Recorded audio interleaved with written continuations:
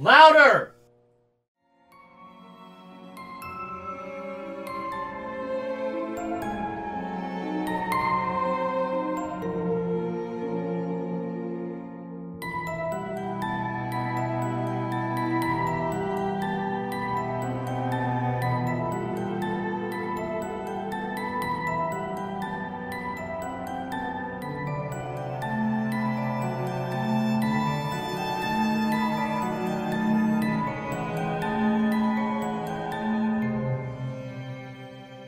What is up, baby? Lord Scuba Cabra here, bringing you episode 7 of season 2 of Somewhat Supernatural. And for the first time ever, I have a new guest host on with me. Ladies and gentlemen, please welcome the lovely Kaylee from At 50 States of Terror. How's it going? It's going. I'm super excited to be here. It's going to be my first live guest appearance, so I'm ready to do this. I shook all my nerves out. I've had a drink. I'm ready to go. Hell yeah, that's what I'm talking about. So, we've known each other, like we were talking about before, for about 10 years now, and you started you and your husband started a podcast about cryptids, and I'm all for it because what do we do here on Somewhat Supernatural but talk about crazy stuff like that? So give us a little bit of background about your podcast and you and your husband and what you guys do on your show. Yeah, awesome. Yeah, it's been like 10 years, but we didn't make this like spooky connection that we had. So it's great that we can finally like kindle this and we can start talking about all the spooky shit from here on out. Yeah. We have 50 States of Terror. And what we're doing is we're kind of going on a road trip. So we're going through every state and we are picking one cryptid or cryptid-like creature. And we're doing a deep dive into its history. Obviously, we give you the descriptions, sightings, news sources, articles. We cover all of it. And at the very, very end, we rate it on a scale of 1 to 5 golden Nessies.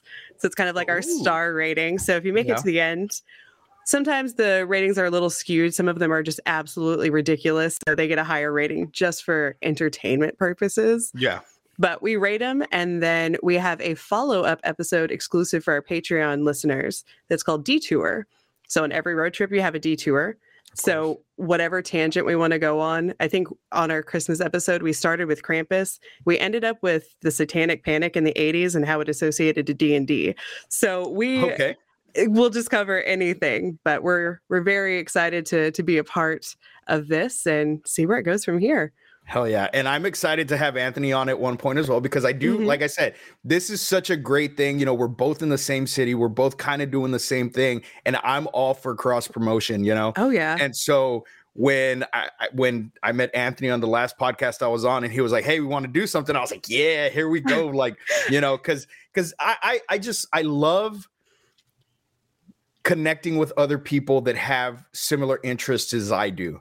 And, you know, because growing up, for me, what made me want to do my podcast was all of the paranormal experiences that I experienced as a kid. I saw shit that nobody else saw. I heard things that nobody else heard. And for the longest time, I'm like, man, I'm just crazy. Like, I'm just crazy, you know? And so now as an adult and knowing that other people have experienced similar things, I'm like, why not? Let's talk about it. Let's do it. What was your inspiration for your show? Did you ever experience anything paranormal? Have you ever seen a ghost or thought you heard a ghost? Do you even believe in ghosts? I don't believe in anything, if I'm really honest. I don't even believe in myself some days. So there's a lot of disbelief on my part. I think Anthony is definitely the one that believes in everything. He was supposed to go on a big hunt trip or a Bigfoot hunt this like last weekend because there's Bigfoot in Beeville. I don't know how familiar you are with that, but there's a lot of sightings in Burr-Clare. Yes. I am a skeptic of everything. Okay. But I think there's a difference between good skeptics and bad skeptics. I think a good skeptic, you can present with information, you can present with your findings, with research, and they're willing to listen and change their opinion as evidence proves. I think I'm a good skeptic. I think the bad skeptics are like, no, never. If you bring me enough, I'm willing to listen. Okay. But I'm always looking for that Scooby-Doo reveal at the end. Like, oh, the White River Monster in Arkansas. Well, you know, manatees tend to go up the White River, right? Like, Yeah. I'm the one looking for that big reveal at the end that this is actually what it was. But I think that combination, and I know it's kind of a trope, you see it in a lot of shows, but I think it really lends itself to the more entertaining and more engaging conversations too when you have those different perspectives. See, and being a paranormal investigator, I'm still skeptical, regardless of everything that I've seen and have experienced myself, I'm still very skeptical. Even when we catch evidence, I always try to logically explain it before I'm like, okay, it's something we can't explain. Maybe then it's, a ghost or a fucking demon or something, and so being skeptical, you just can't believe everything that's out there. So I get that, Yeah. So you've never had an experience? I have one, and I was young. See, and like I always say, everybody has one. Everybody has one. So I grew up in the Midwest. I'm from Missouri originally. So I've been in Corpus for about, actually, when I met you was the first bar that I ever drank at in town. Okay. And everybody called me for not being from Texas. Like the voice didn't match, the outfit didn't match, the hair didn't match when I got here. So I grew up in an area called the Burnt District. And the Burnt District was, the entire county was burned in the Civil War because Missouri and Kansas were at war with each other. So we have a ton of ghost stories. Every building, every church, every barn was burned in the war. So we get all these ghost stories, and I grew up with that kind of like rich history of ghost stories. And I could have sworn I saw a man in my mom's bedroom in the middle of the night, to the point where like I still think about it occasionally, and I'm like, did I though? How old was I? Was I feeling well? What? But and I feel like when we're younger, that's when we, and a lot of people feel this, but I just feel like when we're younger, because we have that innocence, we're able to see more things. Our minds aren't clouded with the world, so we're able to see things that other people can't see. Because I know one of the first things that I saw was a figure, or one of the things that I saw when I was younger was a figure in my parents' bedroom. Our bedroom was across the hall, and my brother and I slept in the same bed. We had bunk beds, but he was scared to sleep on the top bunk. And I just remember rolling over, and it was just a little short hallway, and the bathroom light was on, and I'm looking, and I see the outline of a little kid standing at the foot of my parents' bed. And I'm like, is that Eric? Is that my brother? And I roll around, and he's fucking right here next to me. And I look across, and my sister's in her bed. So I'm like, who the fuck? I don't get up because I'm fucking scared shit. I just turn around and I go to sleep.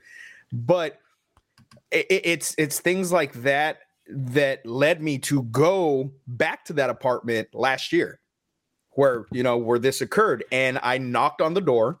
And mind you, I have not been there. This was shit. We'd moved out of there when I was like 11 because my parents got separated. And so I knock on the door, and this lady opens. I'm like, hey, I know this is weird, but my name's, Steven Vasquez. I'm a paranormal investigator, and I used to live in this apartment when I was a kid. Did you ever have you had anything weird happen? And she's like, oh my God. And I was like, well, before you tell me anything, let me tell you what I experienced.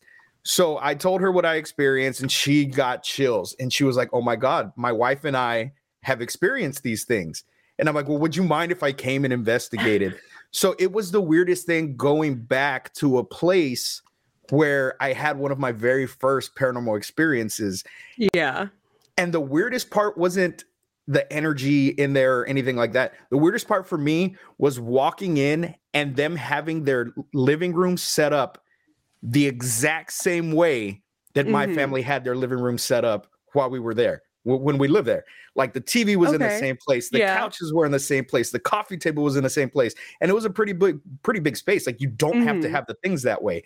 And everything was in the exact same place. And I said that while I'm recording, and I took my son with me. I was like, man, this is weird. And he's like, what are you talking about? I was like, son, like this is the exact same way like your grandma and grandpa had the living room set up. Like that's just weird. I was like, I know it's probably nothing paranormal, but the fact that it's exactly the same, just with newer stuff, like it just weirded me out, you know. And I can definitely see how that would be weird. I think instantly what I would think would be like, where's the cable set up? The TV may have to be in the same place. Like, what is the length of that wall? The table's always going to be in the center, right? Yeah. So that was one of my thoughts. Mm-hmm. But I remembered we had a long cable running because my dad wanted the TV in that certain spot. And it was one of those old wooden block TVs that, I had one of those. Yeah. Yeah. So he wanted it right there by the front door so that when he came in, he could put his keys down on top of it. So it's not like it had to be there. And then nowadays, everything usually runs off of Wi-Fi and stuff. Yeah. So you can pretty much have your TV wherever the hell you want. So it was just a little thing like that like kind of creeped me out or whatever. But and that's like my purpose for doing what I do for this show, for my paranormal team. So with you experiencing that, had anybody else ever experienced anything like that in the home or? No, I want to say my dad is a preacher, so I will say that there is like a Christian presence in my home. Like he obviously did his best to instill that in all of us. For some of us, it didn't stick as well as others, but he did his best. But I haven't heard any other stories. The house was over 100 years old. It was a one bedroom house that everyone kept expanding on. We lived on a farm in the middle of nowhere. It's just. I have always had a really active imagination. Yeah. So I just kind of chalked it up to that. Now, my husband, he's got experiences that he's told me about. And if I were to have experienced those myself, I probably just would have noped the fuck out of there and just been done. Yeah. But I didn't have those.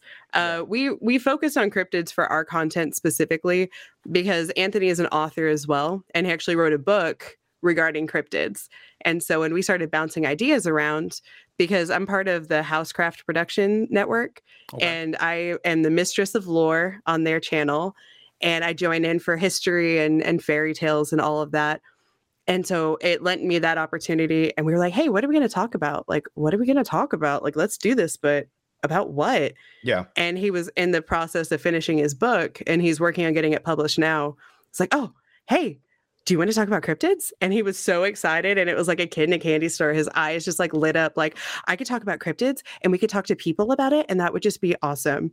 So here we are talking about cryptids and just doing the thing. And we're having a lot of fun with it. So we're just going to keep going.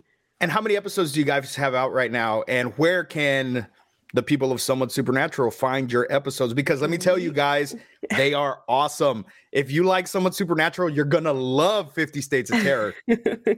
We are on all the major podcatchers. So you can get us on, you can get us on iTunes, you can get us on Spotify, you can get us on all the major ones. It just shoots everywhere. Sometimes I'm surprised. Somebody will be like, I found you on this one. I was like, I didn't even know we were there, but we're there too. That's great.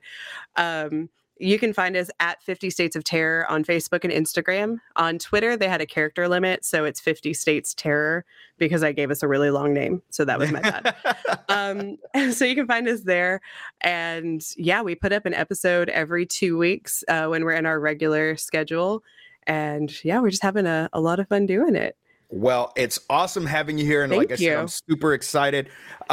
We need to look out for Anthony's book. What is it called? When is it going to be coming out? We're looking at publishers now. I believe it may be a working title. At the last I knew, it was called The Crypt Agents, and Crypt is an acronym. I had to think the right word. So it's CRYPT. But it's got a fancy thing for it, and he's got all of his information on his Facebook page, which is at author AJ Diaz. Awesome. Mm-hmm. Awesome. So before we jump into today's topic, I want to give a shout out to the chat right now because it is blowing up. Yes. I want to send a shout out to Donnie, Ricardo, Tim, Joseph, and all the way from Australia, my brother from another mother, Brody Kane. How's it going, fellas? Yeah. So they get kind of crazy in the chat sometimes. So just it's good. I like it. Just forewarning you. So today we are talking about a cryptid. Last episode we did a haunting episode, and today we are doing a cryptid. And today's topic is the Kushtaka. And the Kushtaka is a mythical shape-shifting creature found in the folklore of the I'm gonna fucking butcher this name. The Tlingit Tlingit peoples of the Pacific Northwest coast of North America. So with Alaska having the highest missing person cases in the country, could this creature be part of that reason? Or was this legend made up because people disappear? So who knows? So I looked this up a little bit, and there's a lot of stuff on here, but it basically all says the same thing. In some stories, the Kushtaka, they're cruel creatures who take delight in tricking poor sailors to their deaths. Very sirenish, I guess you would say. Mm-hmm. But there's also, but the Kushtaka's behavior, it kind of conflicts a bit from story to story, because in others, they're friendly and helpful, and they save lost people from freezing to death.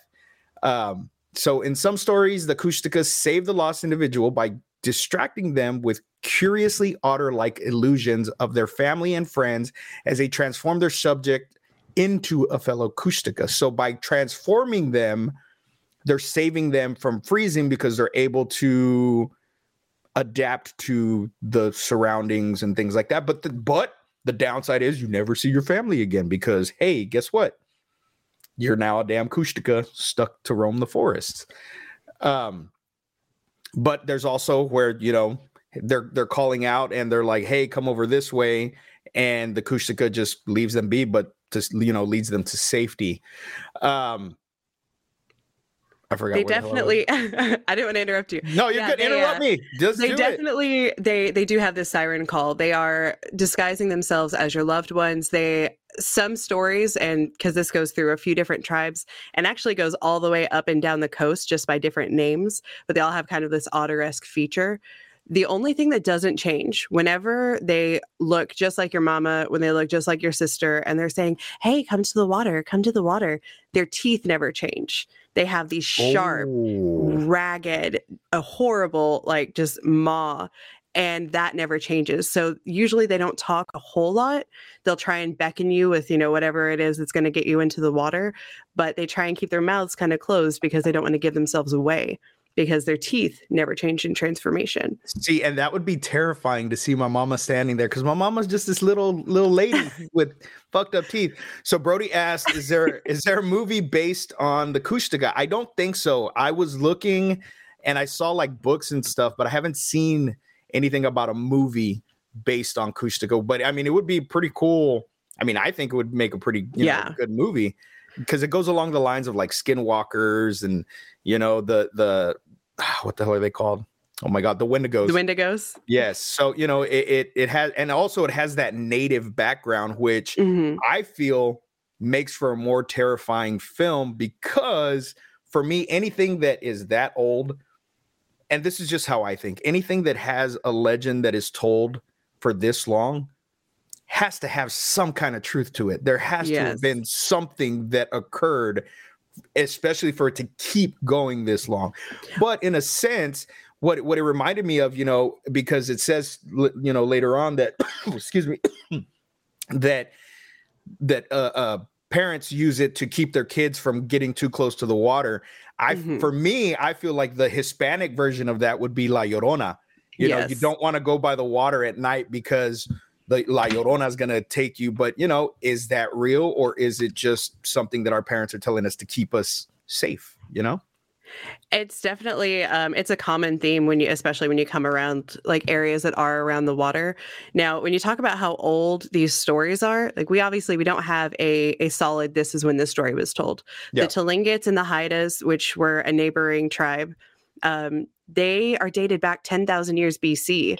We are finding artifacts in the water that are coming up and dating back 10,000 BC. Like, that is such a crazy, I mean, you can't even really fathom like how long that actually is. Yeah. But we had the land bridge. I mean, unless you're a land bridge denier or whatever that would be, we did have the land bridge that was connecting. And so we do see a lot of like really odd things in this area.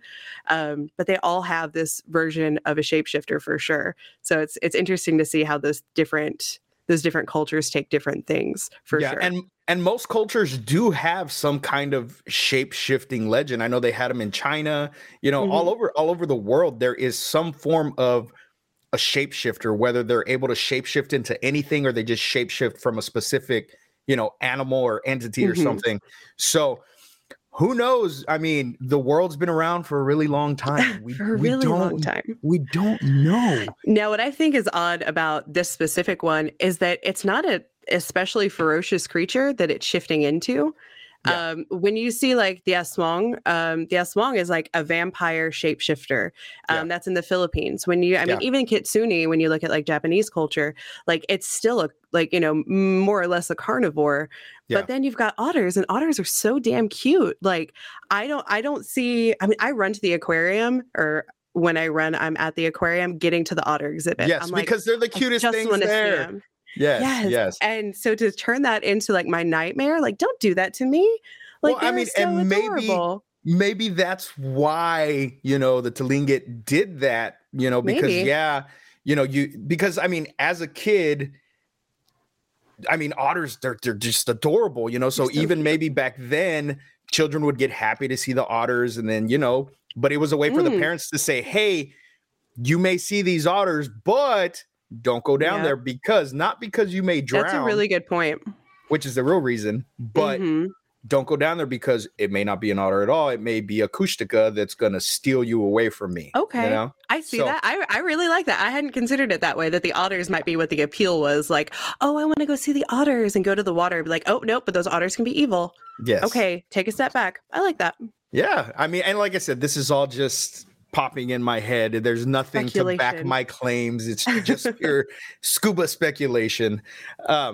Anthony says he believes. He does. He believes in everything. That's my husband in the chat. Oh, I can't wait to have him on, because we're just going to have a whole belief fest when we're on. Oh my gosh. Well, and it's so cute because he's like delivering me drinks while I sit here.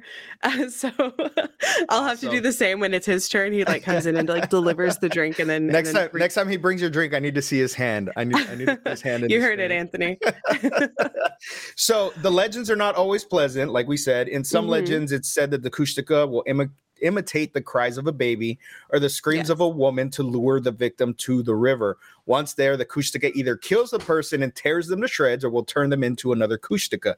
So whether good or bad, there's still the possibility that you yourself may be transformed into a Kushtaka, which over death, I mean, I don't know. Would you rather be a Kushtaka that lives forever and not be able to return to your normal life, or would you just rather die? So here's a complicated part of that entire ideology, because the Tlingits really firmly believe in reincarnation. So they follow the women in their tribes. When you're tracking families, you're not taking your daddy's last name. They are tracking their bloodlines through the women, and they're focusing on the birth.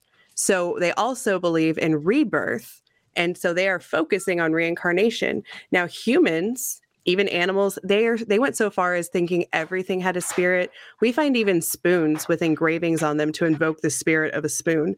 Everything has a soul and a spirit to this community, except for the Kushtaka. They don't have souls. So it was almost a double-edged sword. If they were saving you because you fell out of your ship or you fell into the water and you're dying and you're freezing, they could save you, but the expense would kind of be your immortal soul. Like you would be trapped as a Kushtaka for the rest of that life, and never able to be reincarnated into another form. So it's almost like it's even deeper. It's like, oh, you'll lose your ever-loving soul. Don't do that. Yeah, definitely. But they also believe that shaman could bring them back to their mortal self. So if they could take them to a shaman that was powerful enough and had enough ability and enough natural magic that they could remove the Kushtaka curse, but the person could still retain some of those abilities. They'd be better off in the cold. They'd be stronger swimmers. Those were things that could happen. And when we talk a little bit later about more of like their history and kind of that community belief, the shaman are going to play a really big part in their overall development. So, but I wanted to throw that out there because that's awesome because like I said, point. I didn't research the Tlingit at all because I knew that you had, and so and I knew from listening to your podcast, I knew that you were going to dive deep. I'm going to bring the history. So I'm fucking all for it. So we're about to jump in that, but like I said earlier, since the Kushtaka mainly preys on small children, it has been thought by some that it was used by mothers to keep their children from wandering close to the ocean by themselves. So it could have some truth to it. It could not. But let's talk about the Tlingit. What do you got for me? Whoa, I can't hear you. Your mic cut out. Oh no, I pressed mute. It's okay. I had a burp and I didn't want to burp on camera. So I was like trying to be all casual. Fuck that. You burp on camera. Sir, I am a lady. Here, ma'am. I am a lady. Ma'am. I've never been accused of being a lady. I don't know why I'm pretending. I'm like, why are you lying to me? All right. So as I was saying, the Tlingit focus primarily on the bloodline through the women. Okay. And they believe that everything has like an equal and opposite counterpart. So it's like, like the force of life here. Now, they went so far as they have two distinct sides to their clan. They have the Eagles and they have the Ravens. So it absolutely sounds like an NFL lineup. But my sister just popped up in the chat. She's like, yes, she's no lady. She just outed Bitch. You. Get out of here.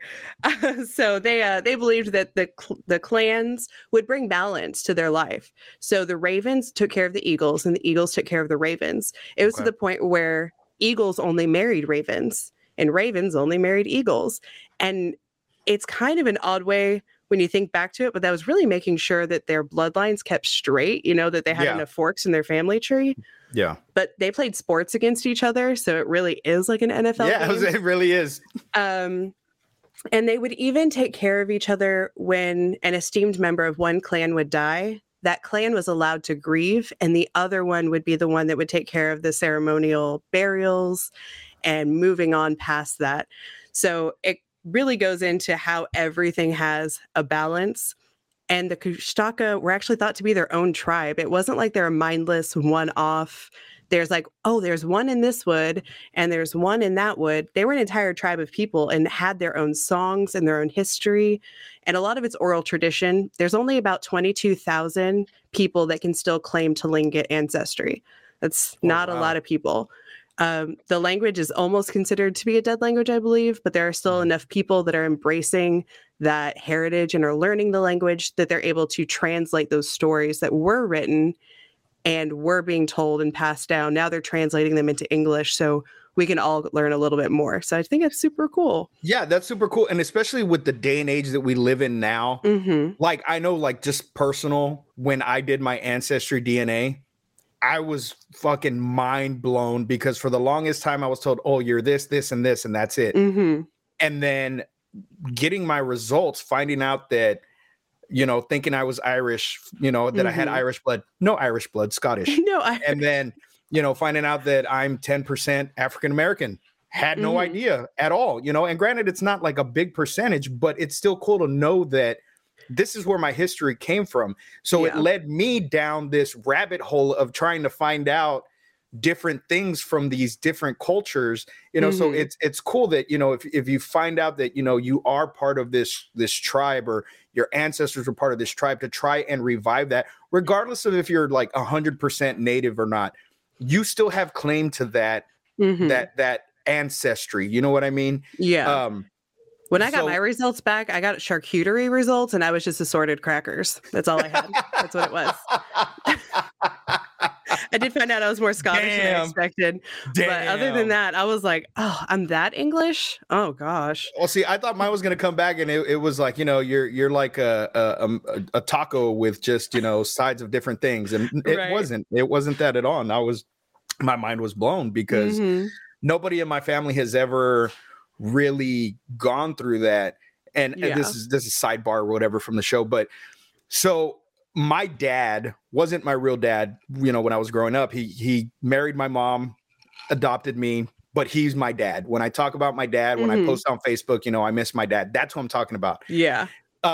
So I have a cousin of mine who was like my big sister when I was growing up, but I knew she wasn't blood related to me. Yeah. Come to find out, when I did my ancestry DNA, we are blood related. I thought you were going to say she was your mom for a second. No. What in the Jerry Springer happened over there? Okay. No, ma'am. No, we are blood related. Like she's like my fourth cousin, because her mom did not know who her dad was. And then my cousin did not know who her dad was. So just somehow along the ways, Yeah. the universe brought these two kids together who were related, you know, who were cousins. And so, I mean, fuck, I was just like, wow. And I called her, I was like, Lisa, we're really related. She's like, what do you mean? I was like, no, like we are blood related. She's like, no, we're not. I'm like, yes, we are. Look. And I showed her. That's so funny.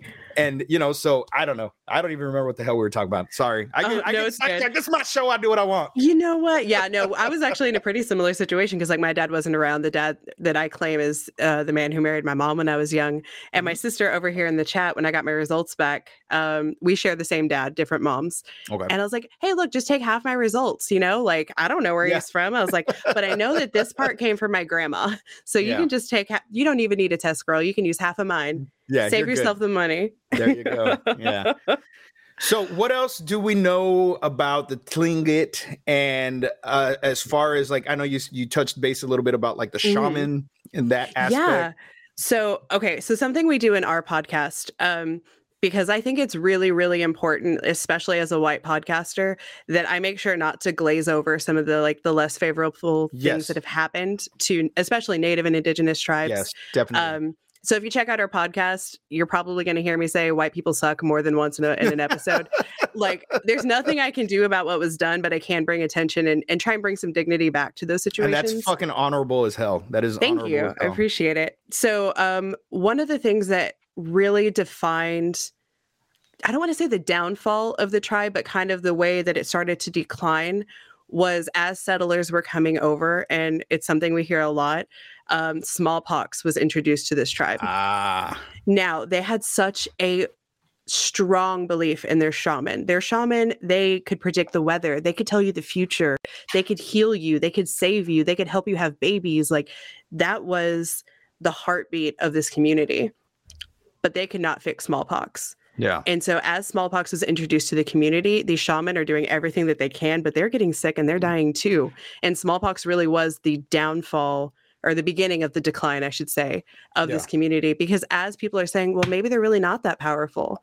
Maybe they really can't do all these things that we put faith in them to be able to do.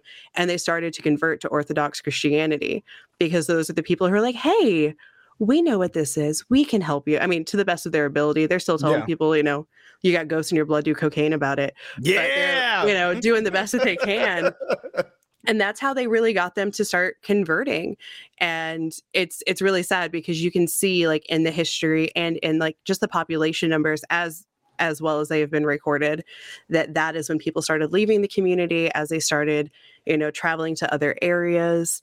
So it just really sucks, but it's something that I think is really important to point out. But I mean, that's all those things happen with colonization, you know what I mean? And so you see that in every native, absolutely, you know, history, every, you know, even with the Aztecs and you know, tribes that were all in Mexico, South America. Yeah.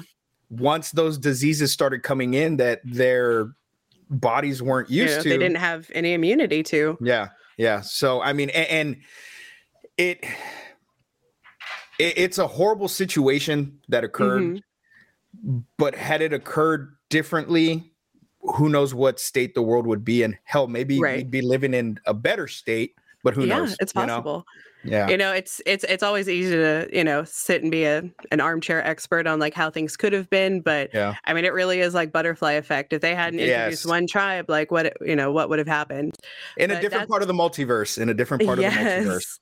So that's when we start to see that a lot of the tribes members were leaving and, you know, that culture was, you know, just not being as strong and present in the area, which is where we lose a lot of stories because it was oral tradition. They had, I think it's like the second most complex phonetic language. They made sounds with their mouths that we don't even do anymore. There's not any language in the world that makes some of these very distinct markers. And so we're learning all the time. And this was actually, I really enjoyed researching this. We did our Alaska episode, but we covered the Alaskan, the great giant. So is a bear. It's but it's supposed to be in the same area. Okay. So I'm not sure how familiar you are with the state of Alaska and like where it is besides like Northeast. Well, I saw like the map of where the Kushtaka and the Tlingit, you know, resided and where they're supposed to be. Okay. So, if it's kind of in the same general area, then, It's got a specific name. It's actually called the Alaskan Triangle. Yes. And that is what drew me. That is what drew me to even talking about the Kushtaka, because I wanted to talk about the entire triangle. Yes. Because I was trying to find something that was kind of like unknown, and I had never really heard of that. I was like, holy shit, like we have the Bermuda Triangle, there's the Alaskan Triangle, like there's what the hell Bridgewater goes on there? Triangle on the East Coast, I believe. Yeah, we've got what is up with this geometry? Geometry was hard when I was in school, but like, why does it have to be terrifying? Because that's how it has to be. Triangles are terrifying. Circles are out. Triangles are in. Triangles are in. But, and I don't know, like when I was a kid, I was always obsessed with the Bermuda Triangle. We had this one book in the library that I would just check out over and over again because of the crazy shit that occurred there. And I mean, maybe I'll do an episode on it one day. Don't know yet, but do we have anything else on the Tlingit or any other tribes or anything like that? No, I think we really covered the bulk of what was important and how it related to the Kushtaka specifically.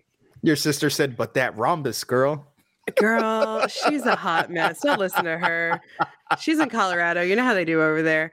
It's actually funny because she and I were discussing doing an episode specifically about like cursed lands and all the different triangles and everything. Because when we were kids, we thought the Bermuda Triangle was going to be a much bigger deal. Yes, like why are we not solving this? Yes, why are ships still going there? What's going on? Why? Like, guys, don't go there. And quicksand. I thought I was going to at least have to encounter it like 5 times in my life. I'm like, where the fuck is the quicksand? I thought quicksand was going to be a much bigger problem when I was an adult than it's actually turned out to be. Yes.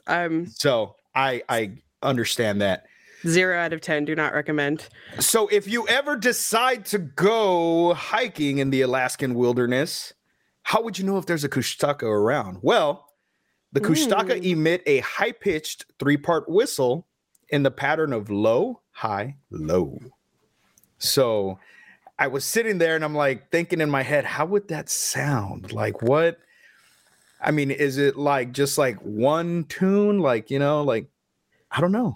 It's just, I'm not sure. I definitely whistled to myself. I was driving and I was thinking about it. I'm like, but I kept going back to the Hunger Games whistle. Yes, like the exactly. Exactly. That is exactly what I did. Yes. So I'm just picturing Rue is out in the woods and like just messing with all of us at this point. Your sister says, how have we not solved this? Yeah. So I guess she's talking about the Bermuda Triangle. Yes. I'm just saying. I mean, who knows? Maybe they did solve it. Maybe that's where Atlantis really is. And oh man, it might be. We should do an Atlantis episode. Yeah. We're gonna get all sorts of inspiration. So if you're in the wilderness hunting and you hear that low, high, low, what do you do? What do you do? How do you keep a Kushtaka away? Did you read any of that? Did you see the things? Some of them are a little odd, but there's a lot of parallels. And I see it with a lot of shapeshifters, and I see it especially like werewolf stories. Like I mentioned the Aswang earlier. Some of them are very similar. And I'm wondering, at what point did this original story happen that we are still having these common denominators? Because there has to be a root story. There's no way that, we may have made a lot of these stories very like Eurocentric, but there's got to be a common core there. I did see that the grossest one was urine. They don't like urine. Pee. And here's the thing. If I'm ever out in the woods camping in Alaska and I come across a Kushtaka, you don't have to worry about the urine because I will piss my pants and we are good to go. We are safe. Absolutely. I'm like, I'd be safe. I'd be good. I would be more than good. We'd probably be friends. Yes. So I also saw dogs. They don't like dogs. One of the copper was one that I didn't expect. Yeah. But precious metals, I mean, they're hard to find. They're hard to refine. They're hard to, make presentable. So it makes sense that you would have a rarer element in there. So what were the ones that you found? One of the documentaries that I saw said steel and... oh my Lord, what was the other one? It was another metal, but because they recognize them as weapons and they're not trying to fight. They're not trying to get hurt. So anything metal seems to kind of ward them off, which I mean, it's understandable. If you see somebody holding like a metal pipe, you're not going to want to go up to that guy. So to me, that leads me to believe that maybe these things are a little bit more intelligent than just animalistic, Yes. and their intentions aren't just to kill. And maybe them transforming people into other Kushtaka, that's the way they procreate. That's the way they keep their numbers up. Granted, the numbers may not be what they are, in the past, if they ever were. I'm just saying, speaking, hypothetically. Yeah, but we're in this world. We are embracing it. We bought the ticket. We rode there. We're here. Yes, we are here. We are in this. We are in the Kushtaka dimension right now. Yes. So, that's how they procreate, by bringing in other souls to take them over and make new Kushtaka to keep them going. Yes. Now I will contradict you just a little bit. Go for it. No, go for it. But there are a lot of different versions of the stories. Like, even person to person, like it's a game of telephone. One of the first translated stories for the Kushtaka was about a woman who was taken, and she was turned into a Kushtaka, and her brother then had his family. They were living on the shores, and they were struggling. They had no food. He had children. They couldn't feed them. And all of a sudden, his sister realizes, hey, that's my brother over there. But she's an otter person. She can't go. They're supposed to kind of keep their distance. Yeah. But she sees how much he's struggling. His wife is starving. Their children are starving. So she comes over without her husband and brings her little otter children. So they had in this story, they had procreated. Okay. Brings her otter children over, and she's like, hello, brother, it's me, and like proves it's him. And he's a little resistant, but eventually he lets her in and gets to meet her nieces and nephews. But then she starts turning the children into Kushtaka. And she starts patting him on the bottom, and there's a little rhyme that she says, but it's something like pat, pat, pat, and she pulls the tail down, and all of a sudden they have a tail. And he goes, oh, hell no, put that tail back, put it back where it came from, get out. And she goes, oh, no, look, it's fine. Pat, pat, pat, I put the tail back. And then the tail disappears. And so it's even in one story, you see these different versions. Yeah. But it also shows that dichotomy of, they're not always trying to kill you. They're not always trying to do this. Like, sometimes they're trying to save you. And this one, the Otterman had fallen in love with a sister, and he wanted her. And so they took her, transformed her, and then they got married. Yeah. So they really do lean into, like, this is a tribe of people. They have rituals and they have songs and they have all of this, and they're like gathering together. So it's interesting. I think that was one of the first ones that we formally had translated by someone who still speaks the language. The very first one, awesome. It just made me laugh because it was from the Raven tribe, or the Raven clan of the tribe. Yeah. And the guy's name was Kaka. And I was like, really, Ravens? Damn. That's what you came up with, Kaka. Kaka.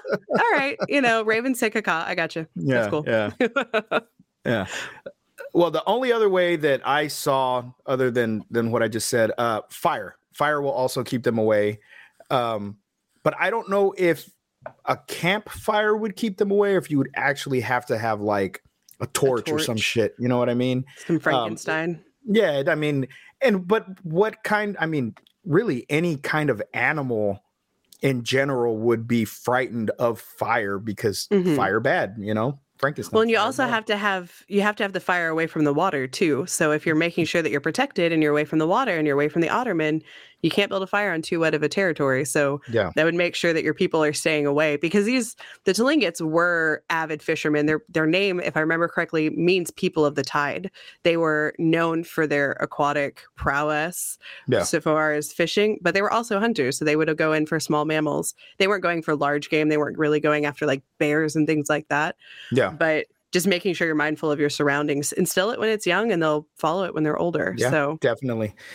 So one of the other things that I had seen in one of the documentaries I read, there was I guess just a little village of Tlingit, and they would attribute anything bad that occurred to the village to the Kushtaka.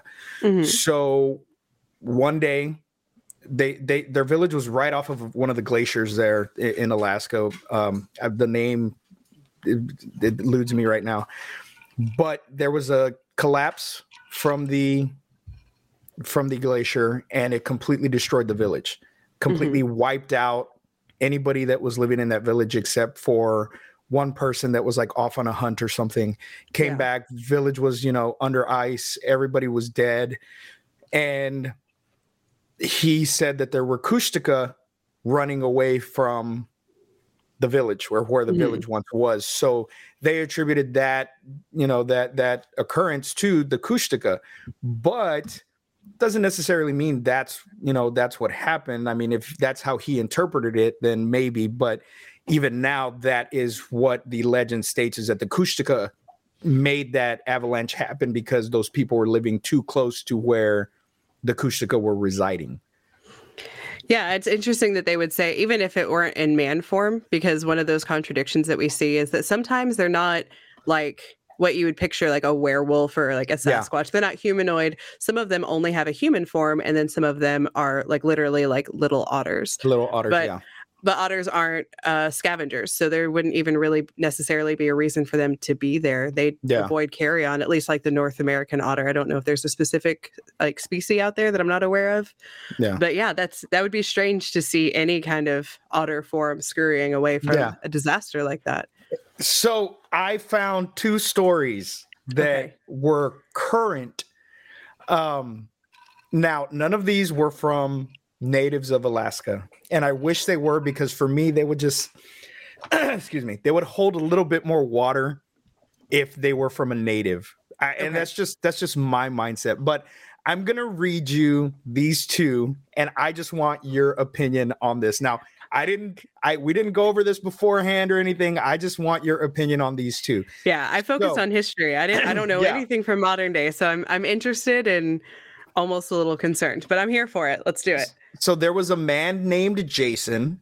He didn't give his last name. In 2005, he was running on a trail and he saw his friend jogging. Okay. So as he's jogging, he's calling out to his friend, and his friend doesn't turn around. Friend turns off onto another trail. And as Jason got closer to the trail, he sees that his friend's just standing there. So he's calling out to his friend because he hadn't seen him in a while. And the friend just books it into the woods. Okay. So Jason's like, what the hell? That's weird. So he picks up his phone, calls his friend to say, what the hell, dude? Like, what are you doing? Why are you running off into the woods? Like, are you okay? Like, is there something wrong? The friend answers like, hey, what's up, man? Like, long time no see. How have you been? This and that. And he's like, what do you mean long time no see? I was just calling out to you on the trail, like on this jogging trail. And he's like, what are you talking about? I'm sitting at home on my couch. So he starts freaking out, hauls ass back, and, goes home and goes and tells everybody, at the local bar, hey, this just fucking happened to me. I think it was a Kushtaka. Like, so what do you think? Okay. So, I have a couple thoughts that go along with this. One, you said he's not from Alaska. That he lives in Alaska, but he's not a true native of Alaska. He's not. Okay. He doesn't come from a tribe in Alaska. When I say native, I mean like from a tribe. Now, he may have been born in Alaska. But... The fact that he knew what a Kushtaka was kind of offsets a little bit for me, because it's almost one of those, when somebody's lying and they give you too much information. Yes. Where it's like, oh, I saw this. This must be this rare, elusive fairy tale, cryptid-esque thing. If he would have been like, man, the weirdest thing happened to me. I saw so-and-so, and then he wasn't there. And then I called him and he was somewhere else. And somebody be like, oh, did this happen? Or did this happen? This is the conclusion we come to. When it's, when you hear hoof beats, like, do you think zebra or do you think horses? Like when you know something is expected or know something that is rumored to be true, and you experience something that has anything to do with it, you're like, oh, that must be it. And you kind of jump to that. So do I think it's strange? Yeah. Do I think there's a lot of weird people that run on trails? Like, who runs for fun? But that's exactly. I mean, if I'm running, you should be running too, is all I have to say. Exactly. And in the same direction I'm running. Right. So I think if I were the other person, would that person be at a bar that night saying, the weirdest thing happened to me? I was running today and there was this guy behind me and he kept shouting at me and he kept shouting at me. Is he telling a ghost story? Like, I heard this guy died out on the trails and he's always looking for his jogging partner. Like, without, Anthony says he used to run for fun. Yeah, I saw that. Well, Anthony, we're not all overachievers. Right. We're not all Marines. Like, but thank you for your service. Thank you for your service. So without something a little bigger happening, just like somebody not replying to you and being scared and running away. If I had a man shouting at me on a trail, I'd be like, hell no, I'd be booking it as fast as I could and getting away. So I don't know. Okay. It's interesting. It adds to some whimsy there, but okay. So the next one, this is from 2011. Okay. This gentleman was interviewed. His name's Brad Benson. He lives in Juneau, Alaska. Okay. So he was volunteering for a cleanup alongside a road outside of Juneau. So it was Brad Benson and another volunteer, and they were the only two on this portion of the road. Okay. The other person had, I guess it was his friend, had his headphones on and was about 20 meters away. Brad was cleaning his section when the volunteer yelled at him from a clearing in the woods that there was a pile of trash that they needed to clean up. So Brad walked to go get another bag. And when he did, there was a jogger coming down the road with her dog. Okay.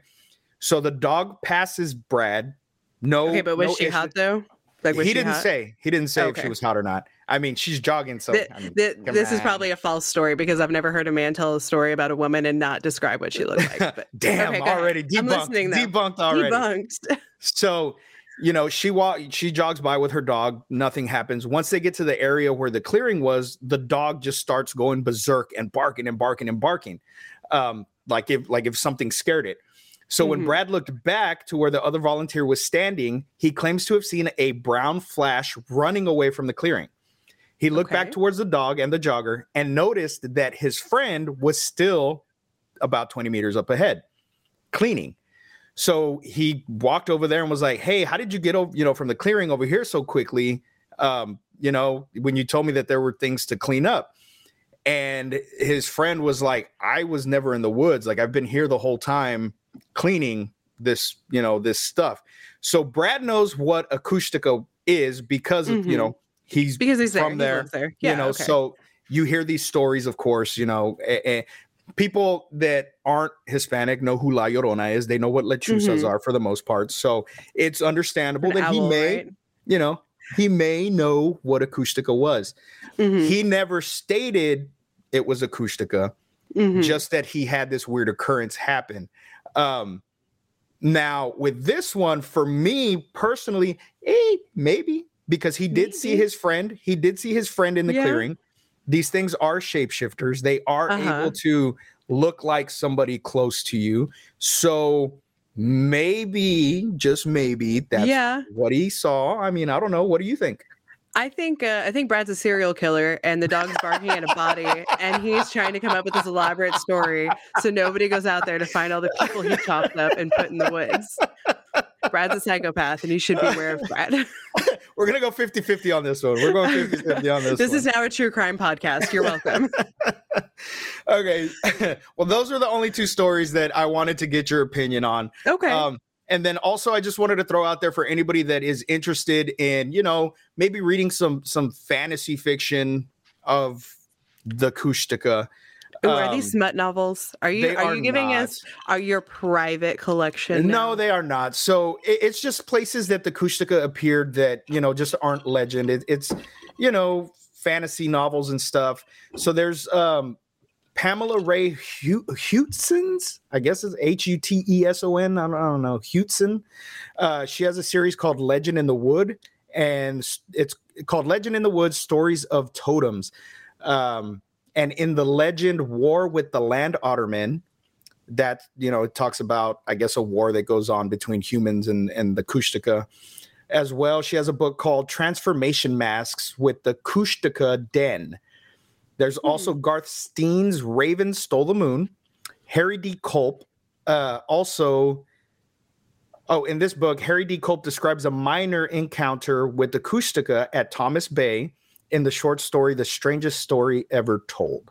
So those are just a couple of, if you want to read, tales or whatever that people made up about the acoustica, you can read those books. Let me see, what else did I have here? And hopefully we'll have a movie. I mean, obviously there's a little bit of a demand. We had people asking if they could watch a movie or not, and I haven't seen one, so maybe we'll get one in the future. We'll see. And there's a horror novel. The next one it's called Acoustica. It's a horror novel by David Pierre Pier Domenico. I love how confident you say that. I like it. It's Pier Domenico. I don't fucking know. I butcher names all the time. But anyways, it's a horror novel called Kustica. So maybe we'll get a horror movie from this. Maybe.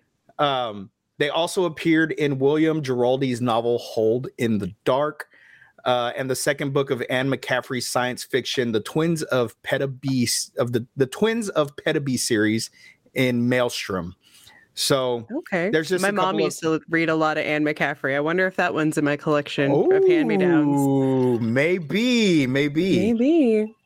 So, and then the Kustica is the main antagonist in Bill Schweitzer's novel, The Beast of Barcroft, which came out in 2015. Okay. So I guess other people, I mean, it's a well-known thing, I guess. I just didn't fucking know about them because I wonder if this is going to be a situation like Krampus, where Krampus like wasn't known, and then there was just like this break for it. It was like in 2013. Yep. Like this big feature Krampus came out, and now we can't get enough of it, especially in a society now where I feel like people are kind of not getting away from Christmas and more into Halloween, but like especially like millennials are leaning into like horror more, and we're leaning Halloween into, like, rules all. Yes, it does. If I didn't have my green screen, and you can see up here, I have all Halloween decor in my office area. I know you do. I can look behind me. Oh, look at that. Yeah. I have Star Wars and Halloween. That's what I got here. But as we're kind of like leaning that way as a generation and kind of embracing those things more and like the creepy stuff, I wonder if this is just going to take one major motion film and we're all going to be obsessed with Alaska. And hell, it might happen, and we might see more people go and venture off to try to find these creatures, just like they do for Bigfoot. You know, I know I would love to go in search of Bigfoot. You know, and I know I did an episode on Bigfoot and Bigfoot sightings, and I was on there with TJ Bowser and Big Johnny D from Project Louder, and Big Johnny D loves Bigfoots. And so we're just discussing things. And he was telling me things that I didn't even fucking know about, to where Bigfoot kind of exists in like this whole other little like pocket dimension. Yeah. And can like come, cross over, and, we don't see him, but he's there because he can fucking go invisible. And I'm like, what? Yeah. What? Hold on. What? But I mean, who knows? I work with the county maintenance in Berkeley area, and we were kind of joking around, but they have a Sasquatch burger. There's a diner up there that had a Sasquatch burger. I'm like, oh, like that's kind of a random thing. He goes, no, there's Sasquatch in the woods. And it was just like very somber all of a sudden. It was very serious. I was like, oh, okay. He goes, no, really? And that's when we were discussing earlier that Anthony was supposed to go Bigfoot hunting. Yeah. Because I was like, hey, by the way, today I had the strangest encounter. I was at work, and all of a sudden the county maintenance gentleman out towards Beeville was like, hey, there's Bigfoot. Don't go in the woods. I was like, oh, well. So with that, when we have an Dark Side Paranormal, the team that I'm part of, we investigated in Yorktown. We went to the Yorktown Memorial Hospital. Yeah. And, because that's the big thing, in the paranormal area, especially if you're in Texas, you want to investigate Yorktown. We had some crazy shit happen there, like just fucking crazy shit, paranormal, stuff happened live on Facebook where, my face got scratched on camera, and it was just fucking crazy. But doing research for our second round that's coming up at the end of this month, there's been reports of Bigfoot and skinwalkers in the Yorktown area. I had no idea. So I'm outside of the hospital by myself taking a piss, and it's all overgrown. I heard this episode, actually. I heard it. Yeah, and I'm like, I heard like something fucking walking through the goddamn fucking brush and stuff, and I thought, fuck, man, like I didn't think anything of it. I just thought maybe somebody was walking in the brush trying to scare me or whatever. But now that I know that there could have fucking been a Bigfoot or a damn skinwalker, I'm like, well, what the fuck? Like, what the shit? But it was outside, so it was outside. Anthony said, let's go, Anthony. You're welcome to come anytime you want, man. If you want to go on an investigation with me, let me know. Let's fucking do this shit. Hey, don't forget me. I come with my own EMF. Hey, I already have. You can come too. That's the type of skeptic I am. I'm like, I don't believe in it, but I need to prove it for myself. So I have equipment that I'm like, no, I need to sleep at night. Let's just make sure that this isn't real. So we said, maybe if we get a horror movie, people will go and start investigating the Kushtaka a little bit more. But here's the thing. In 2013, a very famous celebrity went to Alaska in search of the Kushtaka. Was it Kanye West? It was not Kanye West. Okay. Although this celebrity he had a mental breakdown pretty much like Kanye West did a little bit, especially around this time. But Charlie Sheen actually, oh God, yes, he I guess in 2013 he just had this thing where he wanted to find cryptids. So he was in Loch Ness and he went looking for Nessie. Didn't find anything, and a week later he showed up in Alaska and went looking for the Kushtaka. Unfortunately, he did not find anything, but I just thought that was a cool little tidbit that, back in 2013, coked up Charlie Sheen was like, let's go look for the Kushtaka. If he would have gone missing, it would have been the record for like how many people went searching, because there was a senator that actually disappeared in the Alaskan Triangle. And at that point was the largest manhunt. And I don't believe they ever found his body. It was like himself and 3 of his assistants. So, just have one more celebrity story and I'm sure we'll get it. Yeah, and you got to think too. The wilderness, all the animals that are out there.